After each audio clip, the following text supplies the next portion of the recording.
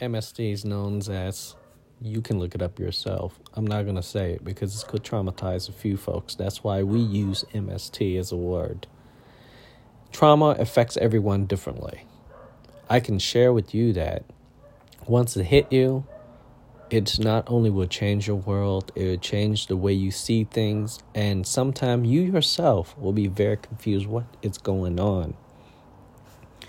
When someone first being diagnosed with this particular conditions, whether if they're in service or not in service, the transitions out of the service into civilian life or any kind of transition from workplace into a different workplace, any kind of transitions will sometime reoccur, reliving the previous experience. As people, we cannot avoid tragedy, but by finding the meaning in it, hopefully we can move on from it. Those were the words of Viktor Frankl, one of the world's first psychologists. Really? It's kind of hard. Sometimes you don't choose things, it chooses you. As where I understand the individuals with MST could be very confused, very upset when they receive that diagnosis. You have to live with this for the rest of your life. What does that really mean when someone commit you to that diagnosis? Why can't we put certain things down and pretend it didn't happen? Because sometimes putting things down and pretend it didn't happen only make matters worse. An individual MST may walk and find themselves middle of the street not knowing why, because their mind been preoccupied. They've been disassociating, they've been ruminating, and letting a lot of space to asshole that no longer there, no longer care about them, already moving on with his or her life. But the victim are the one that have to live with their inability to see the world the same way again. It will affect their judgment and their trust in this world. If you look around us, there's a lot of distrust.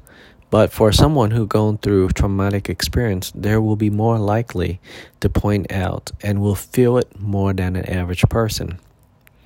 Let's just say you went to a medical appointment, you walk out and you think the conversations you had with your doctor is adequate. For a person with MST, it may seem like this is not enough. I didn't have the attention. I've questions that I didn't get a chance to ask because I was shy of the feedback or the provider didn't allow me enough time to express myself. You'll see when the persons wake up, starting with the morning, before the medications kick in, they have to endure how was the sleep the night before. It could be nightmares that take apart their reality where they can't shut off the spinning thoughts and looking for dreams that are no longer there. Or it could be repeating dreams that they're experiencing over and over and over again, and it's wearing them down. With that mental exhaustion, the individual have to get into a car, have to drive, have to be engaged with society, and sometimes not quite ready. And because they're unready for the morning, for the day, they could seem to be someone that people can wait to get back to them. But if you ask me, we all should be more patient with one another. We all should give one another a fair chance in everything in life, and same with providing services. So for an individual with MST, similar but different from PTSD, they will have inconsistency with who they can trust and who they cannot trust. Places may be familiar. You'll be seeing them go to the same place over and over again because they feel safe, that particular place, that particular restaurant. They don't like to change their habits or adopting into, routine. Because changes could be terrifying because you don't know the outcome. But this is just the beginning. This is just the beginning. And then all the groups, all the classes that you attend, some of it is relatable, some of it is just a missed free throw. So toward the end of the day for these individuals, when it's time to come to wind down and they have to look at their day and what have they accomplished within that day, there may be some guilt and maybe some resentment toward themselves for not completing all the tasks or able to prioritize or able to get caught up and stay ahead of bills even though they have money in an account. You see, when life hits you in a certain way, it takes away your ability to trust yourself. It makes everything extremely harder. From a simple decision to walk into a grocery store may take an individual MST 3 or 4 times.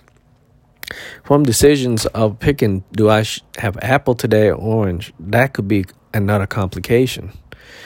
You see, those are what we call executive function. There may be weeks and months this individuals won't be able to cook for themselves. The seasoning's off.